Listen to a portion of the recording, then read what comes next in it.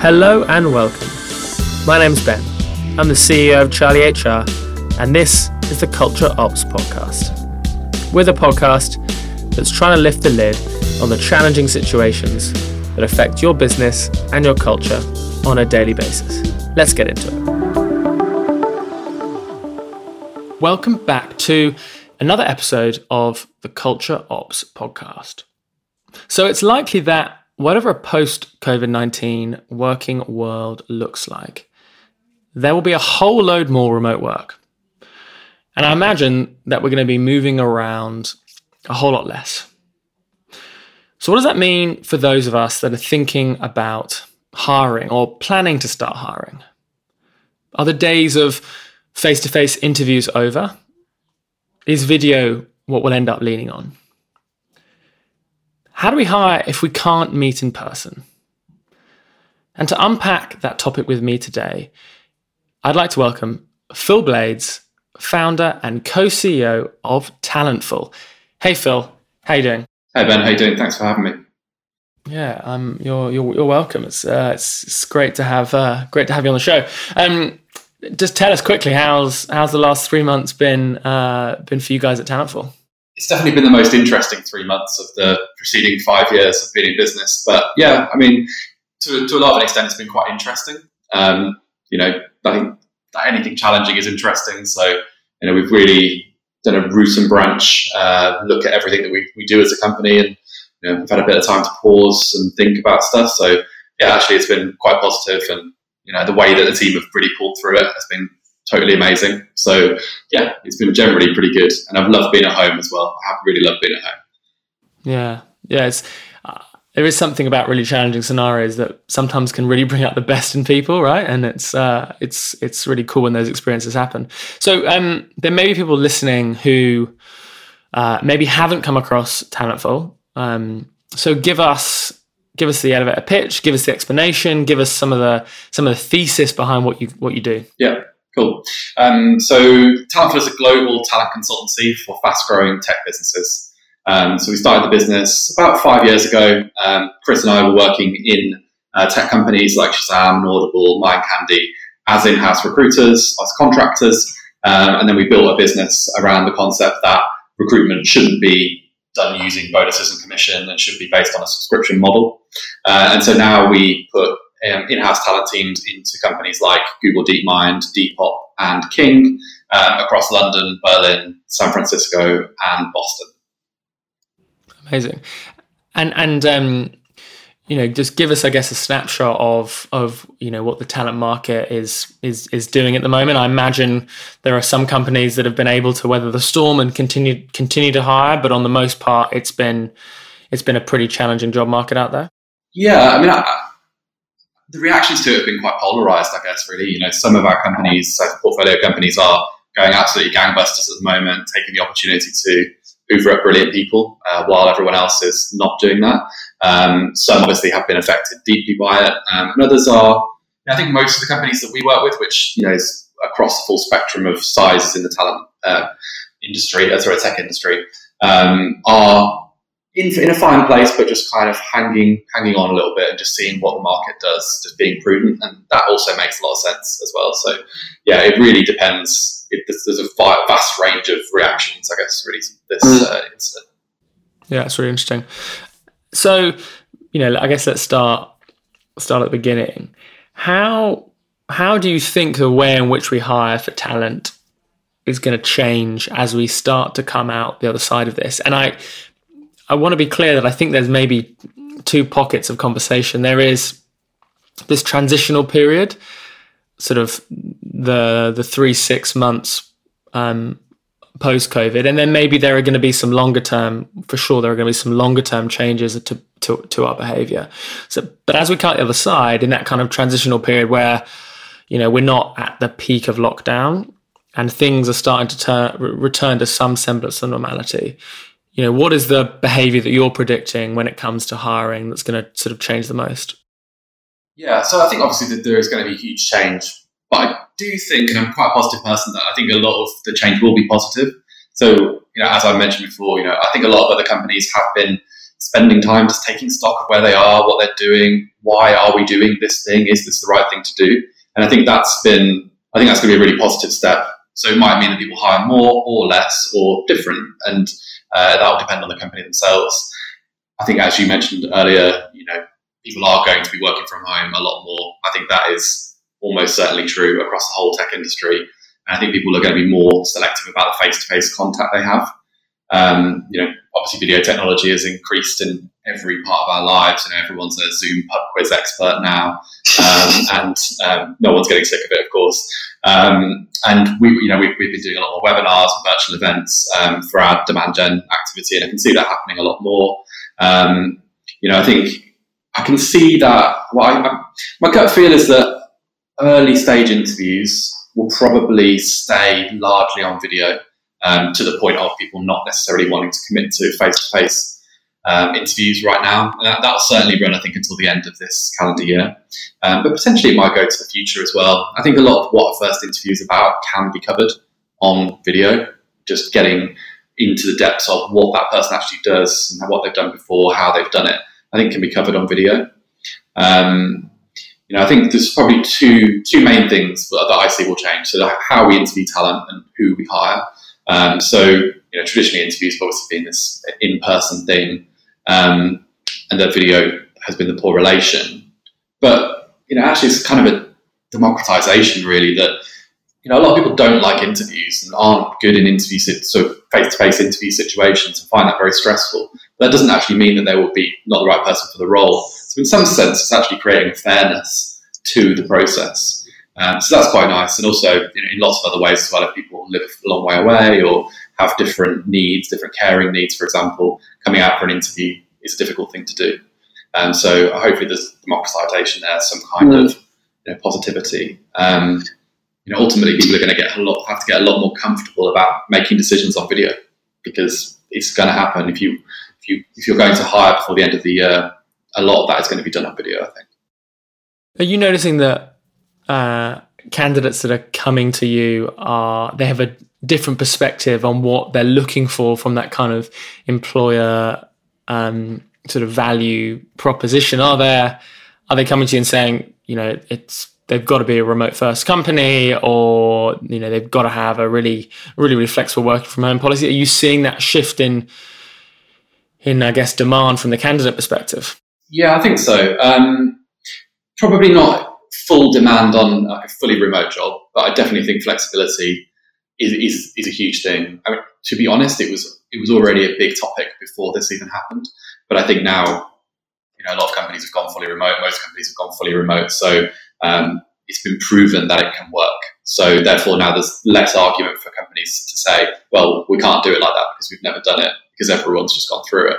So, and I think we're definitely seeing a lot of the companies that weren't either fully remote or even doing any flexibility before this, definitely moving more towards that direction.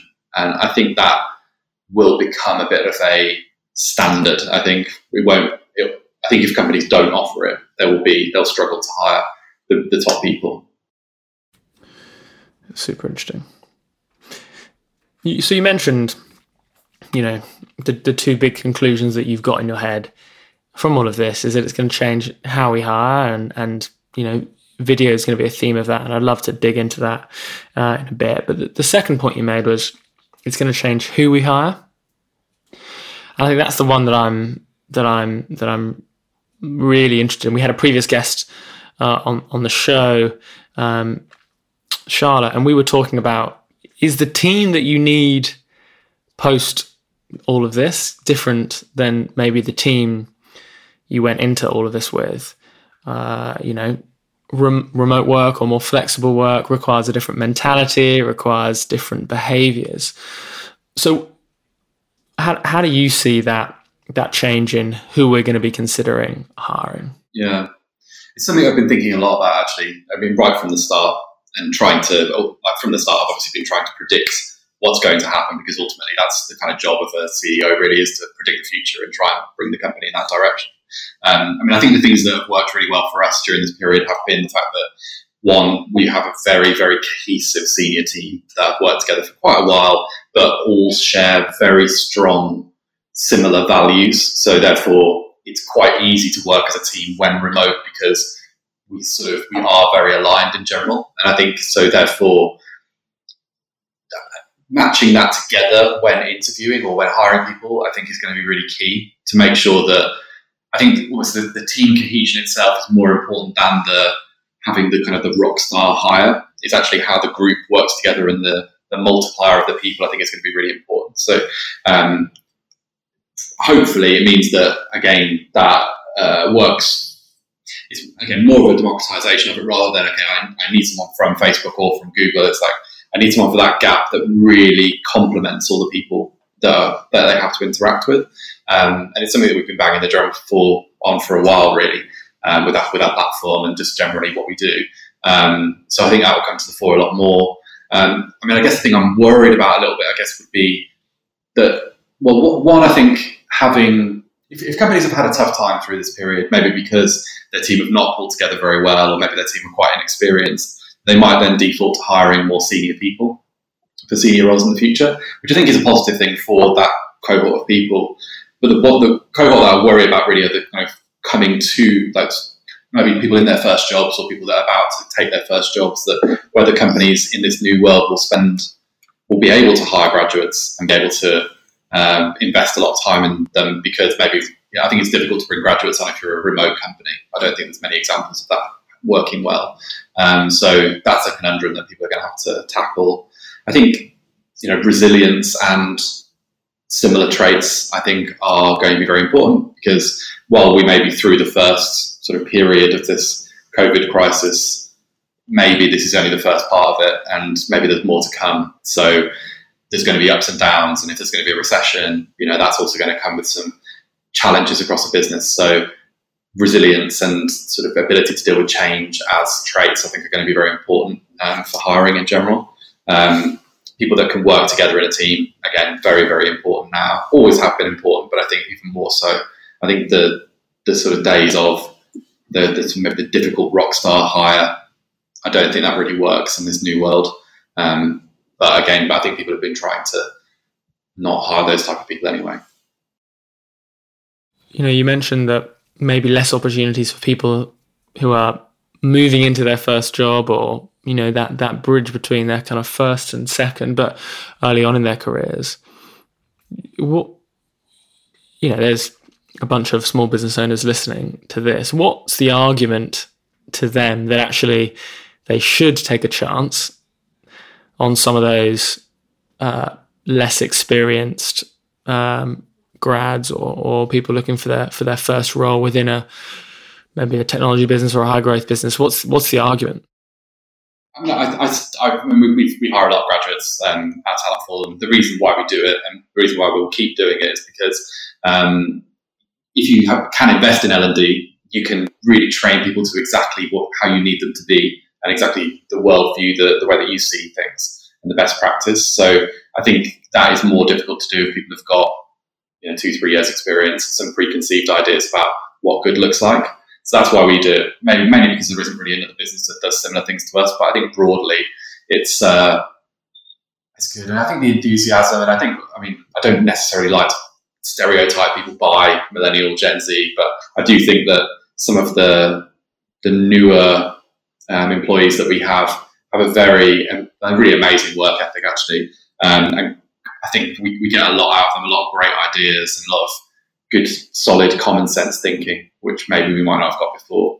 So I think there's a lot to be gained from bringing people through almost every year. So I think you're bringing new ideas into the business. And I think especially if you're trying to reinvent a market, then having fresh ideas coming in all the time that don't come from competitors, I think is a really, really powerful thing to do. Yeah, and maybe I guess there's the kind of the other side of the coin, which is that a workforce that are more impressionable, do we run the risk of not building a diverse and differentiated team? I guess where do you sit on striking that balance? Yeah, absolutely. I mean, I think we try and build a diverse team at every level in the business. But yeah, it certainly gives you the opportunity to do it, because you've got much wider pool to choose from, because none of them have the skills that you need. That's your job to train them. But what you're looking for is just raw ability, passion, enthusiasm, for the most part. So I think it's much easier to find that when you don't have to, in the sort of the Venn diagram of hiring, you don't have to think about the actual experience or the market knowledge. So yeah, I think it's a good way of doing that for sure. So how we hire is going to change, and you talked about, video technology, and that's not something that's new. That is something that people within the industries that you and I both sit in have been talking about for a long time. It's become more popular. It's become more relevant at different stages of the interview process. You made the comment, people are going to have to get comfortable with making decisions via video. What do you think holds people back from making decisions via video? I think it's just a learned behaviour to an extent. I think it's just the way that people have always done it. I think there's some kind of inherent human traits as well, probably sort of passed down through decades and decades of evolution, that I guess people maybe inherently trust their gut feel and their ability to discern someone's personality in person through people's body language or their micro expressions or whatever it might be. And so therefore, there's obviously been lots and lots of talk about unconscious bias in recruitment, all that kind of stuff, that ultimately I think people do trust their gut. It's not good and it's not the way it should be, but I think people do trust their gut. I think that's the reason why it's not particularly rational. And I think there are things that you can do to sort of fight against it, really. And I think it's by having a very structured interview process that you sort of get together with your hiring committee before you hire, make sure that you all first fundamentally understand who and what is it that you're hiring, like what are the most important things, what are the nice to haves, writing down the questions, the good answers, the bad answers, really trying to, by doing all that work up front, then enables, I think, you to make more objective decisions when it comes down to it. And therefore it kind of takes the, is it a video or is it an in-person interview out of it? It kind of becomes irrelevant. I think people should be doing that anyway, but I know that most don't. But that's what we would advocate for as our sort of best practice. But yeah, I can imagine it is hard to do. I mean, even we've hired a finance director during this lockdown period. He's been working for us for 2 months. I've actually never met him in person, even though he lives in Hertfordshire. And we had to just get comfortable with that. And we knew that we needed the role. We had an opportunity to hire someone who was brilliant, and it's worked out. Maybe we're more experienced interviewers than most, but ultimately you have to just make it very objective and be more thinking. I think what it probably does really makes the interview process or the decision-making process a little bit more about, is objectively this person the best person for the role? Do they actually meet the criteria? Rather than, I really like this person, therefore I feel warm towards them, therefore we should hire them. I think we're being objective about it and we know which one is the best way to make a good decision. Yeah, I agree. I think you're much more likely to build up a room full of people that think like you, share your values, have the same hobbies that you, and unfortunately look like you, if we go off that kind of gut feel rather than objectively, is this person the right person for the role, the best candidate that we've had for the role. And I think that's really easy to do on the skill side of things, but I'm sure there's people that I can find that would say, Phil, I can't really test values and cultural fit virtually. I'm never really a fan of the term culture fit anyway, because I don't necessarily think that's what you need to do. I've been talking for years about culture add as a concept, and lots of other people, have been talking about the same thing. That when I'm interviewing, I'm consciously thinking about whether this person would actually add something, rather than are they going to fit this exact shape that I have, but more, is there something cool here that we don't have, or something that's quite interesting that might be a contrarian view that others might not hold in the organisation? Because for us, and for I guess a lot of companies, growth companies, we're constantly looking to improve. So we're not really looking for someone that will just fit in. I'm looking for a bit of an outlier, so who might challenge the status quo. So therefore, that's kind of how I'm thinking in an interview as alongside so I'm looking for skill match, but then maybe slightly contrarian view or a culture add as a concept. That's not to say though that I think the most important thing is the sort of negative culture fit. I think that's probably more important than the positive culture fit. You definitely do need to figure out, does this person have negative traits? So it depends on the organisation, but broad stroke things like, are they not a team player, not taking responsibility for things, low attention to detail, narcissism, those kind of things are what I'm looking for. So if I can make sure, okay, well, I'm pretty sure that they're not a negative fit, and then I'm thinking add from there onwards in the process.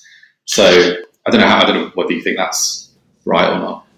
Yeah, no, I definitely do. I'm really glad you said that, and I kind of asked that question to kind of, I guess, poke and prod, and I definitely see it as culture add, and then sort of culture destructive, I guess, is the word that I would use. I think the people we have to be really careful of are those that are going to pull at your culture and destabilize it and not be an additive benefit. A lot of the work that we did in thinking about the title of this podcast, which is the Culture Ops podcast, is trying to get a better definition for understanding what culture is made up of. Yeah.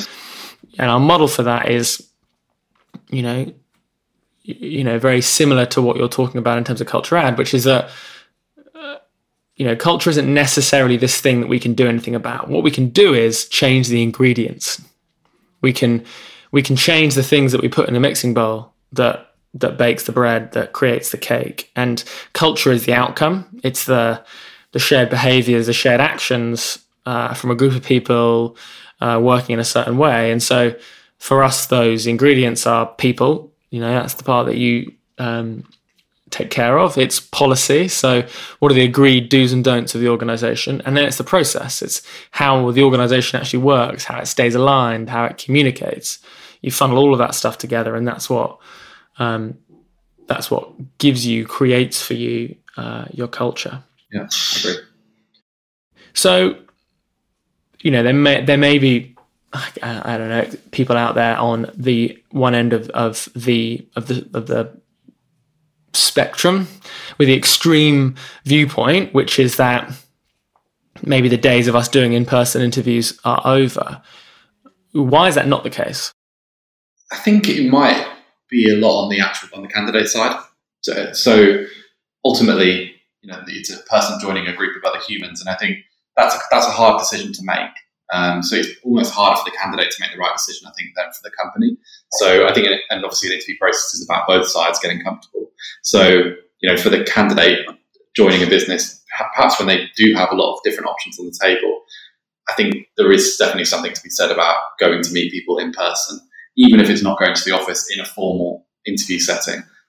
Maybe it could be a walk in the park or that kind of thing. I still think that has some value. Again, probably back to the instinctive decision making of people in general. Ultimately we've evolved from sort of prehistoric man, and we evolved this ability to be able to decide who was a threat to us or who was friend. And I think that still is very true in human beings. So I think that ultimately, I think humans will prefer to meet in person to make decisions, I believe. So I think that's why it won't go away. But I think that there is two periods. I think, like you were saying before, I think there is this period probably up until Christmas where things are going to be different. But then hopefully earlier next year, things will start to get back to normal, or even more back to normal. Yeah. So, we started this conversation by saying, how do we hire if we can't meet in person? And, the message that I'm hearing from you is there will be a place and a time for those in-person meetings. It will be candidate-led. It will be their decision, how appropriate that in-person is. And it might be a lot later on in the process.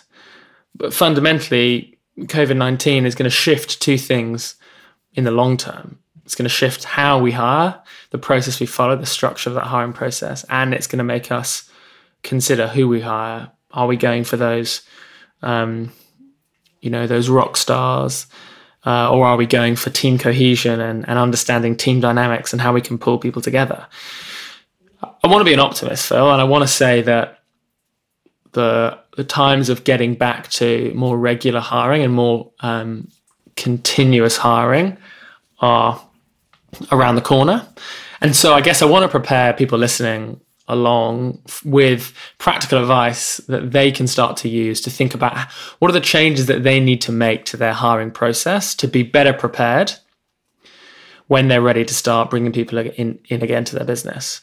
And so that's really where I'd love to end, is like, what are the 2 or 3 practical bits of advice that you would suggest a business owner, a founder, a CEO, a head of people, head of HR can pick up and start thinking about and implementing tomorrow? Yeah.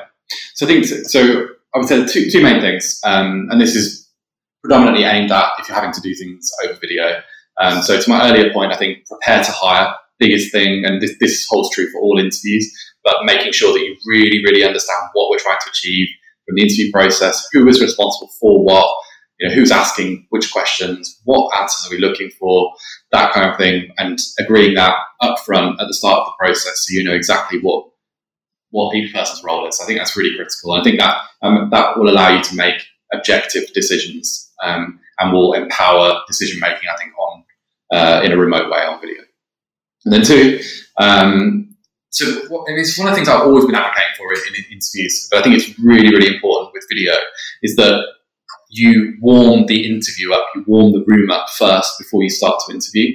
So I think when you jump onto a video, and especially if you've had lots of video calls all day long, I think the temptation is just to kind of just jump in. Okay, let's start, let's do it, rather than humanizing maybe the process. So making sure that you actually chat to people first, get them a bit warmed up, making people feel at ease. And that ultimately the reason for this is just to get better results. I really think that if you warm people up in an interview, you'll get better answers because people will lose some of the nerves. And you want people to be as open as possible in an interview and just tell you the truth. And I think by warming them up, I think that's really important. And I think one thing to bear in mind is maybe there is a preconception that it's easier to hire talent now because it's true, there have been a lot of great people laid off or furloughed recently, but there are actually a lot of companies still hiring. And I think making sure that you still follow a really good kind of candidate experience-led interview process is really important,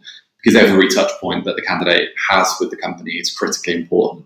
So if you just sort of jump onto a video call and go, right, start, tell me about this, tell me about that, you're probably, you're not giving people a great experience, and therefore that will make it harder when it actually comes to making an offer and closing the candidate at the end. So it's worth investing for both those reasons, really. Yeah, I mean, to reiterate, there are a lot of companies still hiring, I think, and a lot of those people are not dropping their salaries, sort of salary guides from what we've seen anyway. And a lot of good people are still rejecting offers out there. So actually, kind of weirdly, in some ways it's harder to hire now, not only because of the video interviewing, but I think also because in a normal market, you have people there's a bunch of people who are actively looking, and then there's a bunch of people who are sort of passively looking. I think any of those people that are passively looking or were passively looking that are in stable companies right now, they're not looking for new roles. So the net candidate pool, I think, has decreased massively. So actually the market is weirdly quite illiquid, apart from the people who desperately need to find a job. So things like candidate experience are so critically important even now, even more so a lot of the time, because you don't really have the crutch of, hey, we've got a great office, or look how nice these people are that you meet when you come to reception. It's all the interviewer's job. That's really the only impression that candidates will have of a company now. So those touch points are really critical. Yeah, I mean, there you go, right? Don't be lazy with your hiring. If anything, it's going to be harder. And the 2 real key pieces of advice there, just to make sure we round off nicely. Make sure you've got that structure. What are the questions you're going to ask? Who's going to ask them? Really, what are you looking for from the interview? And make sure you're really conscious about that experience and you're warming up the candidate. And it's not just, an immediate video call. Hey, right, let me ask you some questions. Good advice, really useful advice. And I'm sure I'm kind of listening to that, thinking that there's some stuff that we need to do to adjust our hiring process. So With that, Phil, I've got to say a big thank you for joining us today. Thanks so much for taking the time and for giving us your wisdom. Thanks for coming. Yeah, thanks for having me. No worries. And as always, I've got to thank Mel behind the glass, our expert producer, for continuing to help us keep this show moving each and every week. To all of you listening along at home, working, on your daily exercise, we really appreciate you being with us. And if there's a topic you'd like us to discuss, do let us know. I'm at Gately on Twitter. We're at Join Charlie. We'll look forward to seeing you again next week. I've been Ben Branson Gately, your host, and this has been the Culture Ops Podcast.